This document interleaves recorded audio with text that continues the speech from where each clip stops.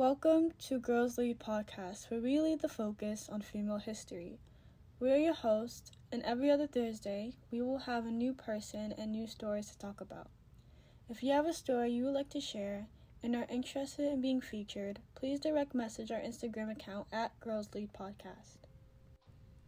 This week, we will be discussing the history of toxic masculinity, and later, Lily and I will conduct casual conversations and how the idea of toxic masculinity has changed over generations. Keep in mind that this is completely educational, and there is no intended hate.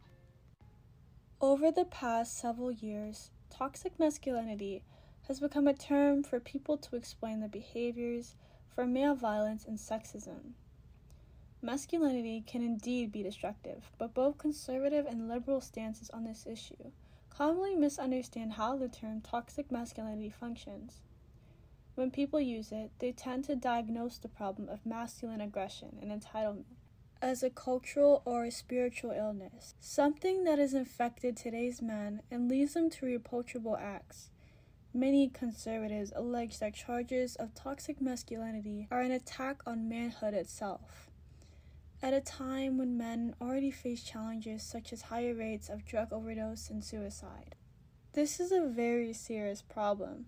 I avoided commenting on this topic for the longest time without properly educating myself. I've spoken to people from past generations to people who are even still in high school. I've done my research and now I understand the weight toxic masculinity holds well enough to uplift its stories. I recommend you all do the same. Toxic masculinity has three core components: toughness, power, and anti-feminist. These mere words push onto men to shape them into human beings with no emotional bone in their body and heavy on the work hard, play hard phase. But what if men aren't physically strong or behaviorally aggressive? What if men do need help emotionally? What if they don't want to work hard just to be respected? Since we focus more on the negative parts of a person and how they act, we rarely stop to think about how these people are being affected due to societal opinions of how a man should behave. Essentially, the three core components tend to glorify unhealthy habits. The notion self-care is for women, and men should treat their bodies like machines by skimping on sleep, working out even when they're injured, and pushing themselves to their physical limit. This can completely take a toll on someone's mental health. Imagine a snail. With those key components constantly attacking that snail's shell, the shell will eventually break, leaving a slug, and now the slug will eventually dry out. If you were expected to act a certain way because society tells you to, depending on who you are, you might feel the need to succumb to those societal opinions without thinking about how would you even feel about them. It's the same with masculinity. The idea that you have to follow these components to gain respect or to even be considered a real man. In addition to pushing themselves hard physically, toxic masculinity discourages men from seeing doctors, seeing a physician for an annual physical run, contrary to some men's beliefs about toughness. In addition to avoiding preventable treatment, toxic masculinity also encourages unhealthy behaviors. A 2007 study found that the more men conformed to masculine norms, the more likely they were to engage in risky behaviors, such as heavy drinking, using tobacco, and avoiding vegetables. Toxic masculinity also discourages men from getting mental health treatment. Depression, anxiety, substance abuse issues, and mental health problems may be viewed as weakness. A 2015 study found that men bought into traditional notions of masculinity held more of a negative attitude about seeking mental health services compared to those with more flexible gender attitudes. Toxic masculinity may also stress that it's inappropriate for men to talk about their feelings. Avoiding conversations about problems or emotions may increase feelings of isolation and loneliness. It may also reduce men's willingness to reach out and get help when they are experiencing a mental health issue. A man's race and ethnicity may even play a role in how he views masculinity, as well as how others perceive him. A 2013 study found that among white college students, Asian American men are viewed as less manly than white or black men. The masculine requirement to remain stoic and be a good provider can lead to John Harryism in African American men. This term is used to describe men who use high effort as a way to cope with problems, and they continue to do so in the face of chronic stress and discrimination. A 2016 study linked John Harryism to an increased risk of hypertension and depression. Boys of all races and ethnic backgrounds who do not act masculine enough may be subjected to harassment at school.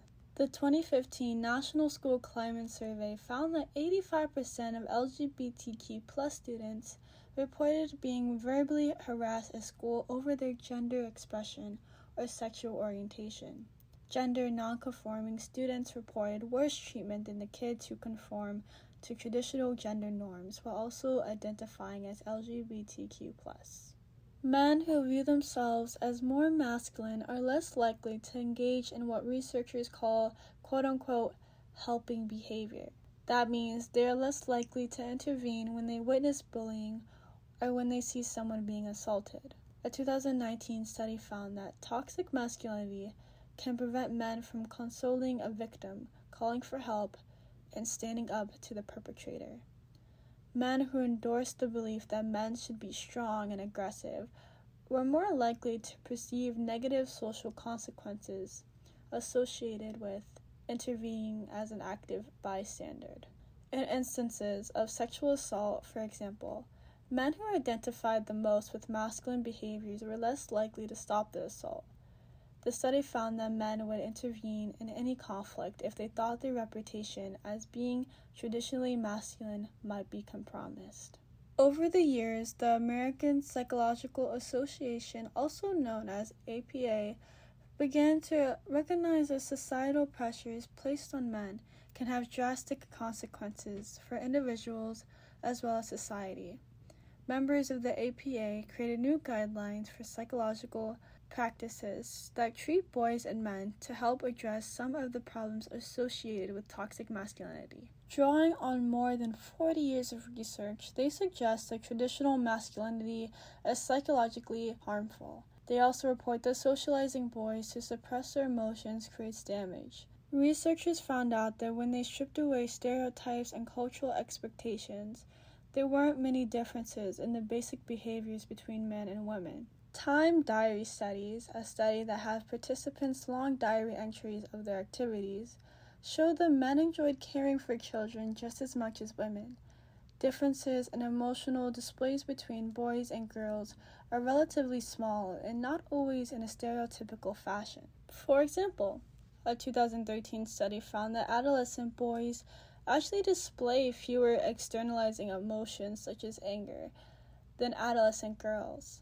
The new APA guidelines were created to help psychologists support men in breaking free of the masculinity rules that do more harm than good. If you feel like you're experiencing the negative effects of toxic masculinity, reach out to someone. A mental health professional can help you recognize how it's affecting your life and help you break free from the unhealthy patterns that may be keeping you stuck. The more people learn about toxic masculinity and the more people get help for it, the more likely we are to see changes on a bigger level as society may put less pressure on men to act a certain way. Recognizing differences in the lives of men and boys is crucial to the effectiveness of efforts to resolve gender violence and inequality. That's just something you have to remember and keep in mind and have this opinion or form an opinion on the concept of toxic masculinity. And this is where we are at today. It's not a happy ever after, and it's never like that, with different opinions that often cause conflict. That's a wrap for this history portion. Now let's turn to the Casual Convos segment. Hi, I'm Trinity, and I am the co-host of Casual Convos. One of this week's episode convo is with Damien, a white 18-year-old male who recently graduated from high school. His pronouns are he, him. As what was expected of you based on your gender during your teenage years? My mother was always very good about trying to not put too many expectations on me to put me down, but like just socially from other people, it was probably the whole idea of suck it up, you're a guy, you'll be okay. Okay, and a follow-up question with that is, How has it affected you? Do you think toxic masculinity has changed over upcoming generations? I'm not sure if I can say it's really changed, maybe a little bit, but it has. I feel like it's always been the idea of toxic masculinity basically comes from how guys would just feel how they had to be for, I want to say forever, but like, for a long time now. I don't think it's really changed too much. It's always been this idea of you've got to be the strong guy that makes the money for the house. You have to not be, you cannot be vulnerable, essentially. How do you think we can help lessen or maybe even out a stop to toxic masculinity? It's hard to say because it's everywhere. And at this point, it's sort of just implied in social life, even if people don't realize that they give that implication. They just kind of passively do that. Mhm. To change it, I think a big part of toxic masculinity is like to cover up their vulnerabilities. Guys tend to make up for it with a big ego and have a huge sense of pride. It isn't necessarily to get rid of your pride, it's just to learn humility. A good lesson would be just teaching others humility and how to, you can be proud of what you do, but don't let it get in the way of certain things and don't let it cause you to be a jerk to everybody else. Do you think you've given to toxic masculinity at times? Now, when you say given to toxic masculinity, do you think I've like, or do you mean as in like I've fallen victim to trying to cover up my vulnerabilities, or do you mean as in like I take it out on others and am over prideful? Falling victim. Yeah, I would say so. Like I find myself trying to not show others a lot of the time my vulnerabilities. This week's convo is with Lexi. If you could introduce yourself, that would be amazing. Hi, I'm Lexi. I'm 17 years old and I'm from Virginia. So the first question is, what was expected of you based on your gender during your teenage years? I feel kind of a lot of like submission. Mm-hmm. I'm a very outspoken person, so that took a lot of people, especially men, by surprise. They would put out an opinion, and if I would disagree with it, they wouldn't really expect me to say anything. They would just kind of expect me to sit back and agree with them, especially since I do a lot of like things with science, like science fairs, different STEM activities. It's a very male dominated field. Mm-hmm. And a lot of the times they don't really expect a woman to know what they're talking about or participate in discussions that have to deal with it. So definitely like a lot of submission, kind of quietness, timidness, stuff like that. How has that affected you? Do you think toxic masculinity has changed over upcoming generations? I think that it at first affected me negatively because it kind of put me in the mindset of, is this something like, should I be quiet? Should I be like submissive and not speak my opinion? Especially like I said, like with STEM involved things, it kind of made me think, is this something I really want to do? Because my whole life I wanted to do something that had to do with science. But during my teenage years, I was kind of like, is it something I want to do if I'm just going to be treated like that? And I think it kind of I don't think it's gotten better over the years, but I think it's evolved in a way. Like it's changed. It used to be men like would have to like seem macho, strong, but now I think a lot of the times men will kind of portray themselves in a way that seems a little bit more fragile just so that they can then pounce on women and like express that toxic masculinity, if that makes sense. So like makes themselves seem more progressive so that they can get women into a vulnerable position and then kind of act upon the opportunity to express the toxicness. How do you think we can help lessen or maybe even out a stop to toxic masculinity? I think that teaching men from a young age really helps, like, because definitely middle school is when it really gets bad. Like men kind of start going in to like the YouTube phase where they watch a lot of kind of conservative type people, like Ben Shapiro's a big one. And then they kind of get in that mindset of like bring back manly men, stuff like that. So I think definitely teaching them from a young age and being able to prevent stuff like that from happening, because men aren't born that way. I think that it's kind of the environment they're exposed to that causes them to want to express themselves that way, because they think like, oh, I have to be manly. I can't be seen as any sort of sensitive or like a loser.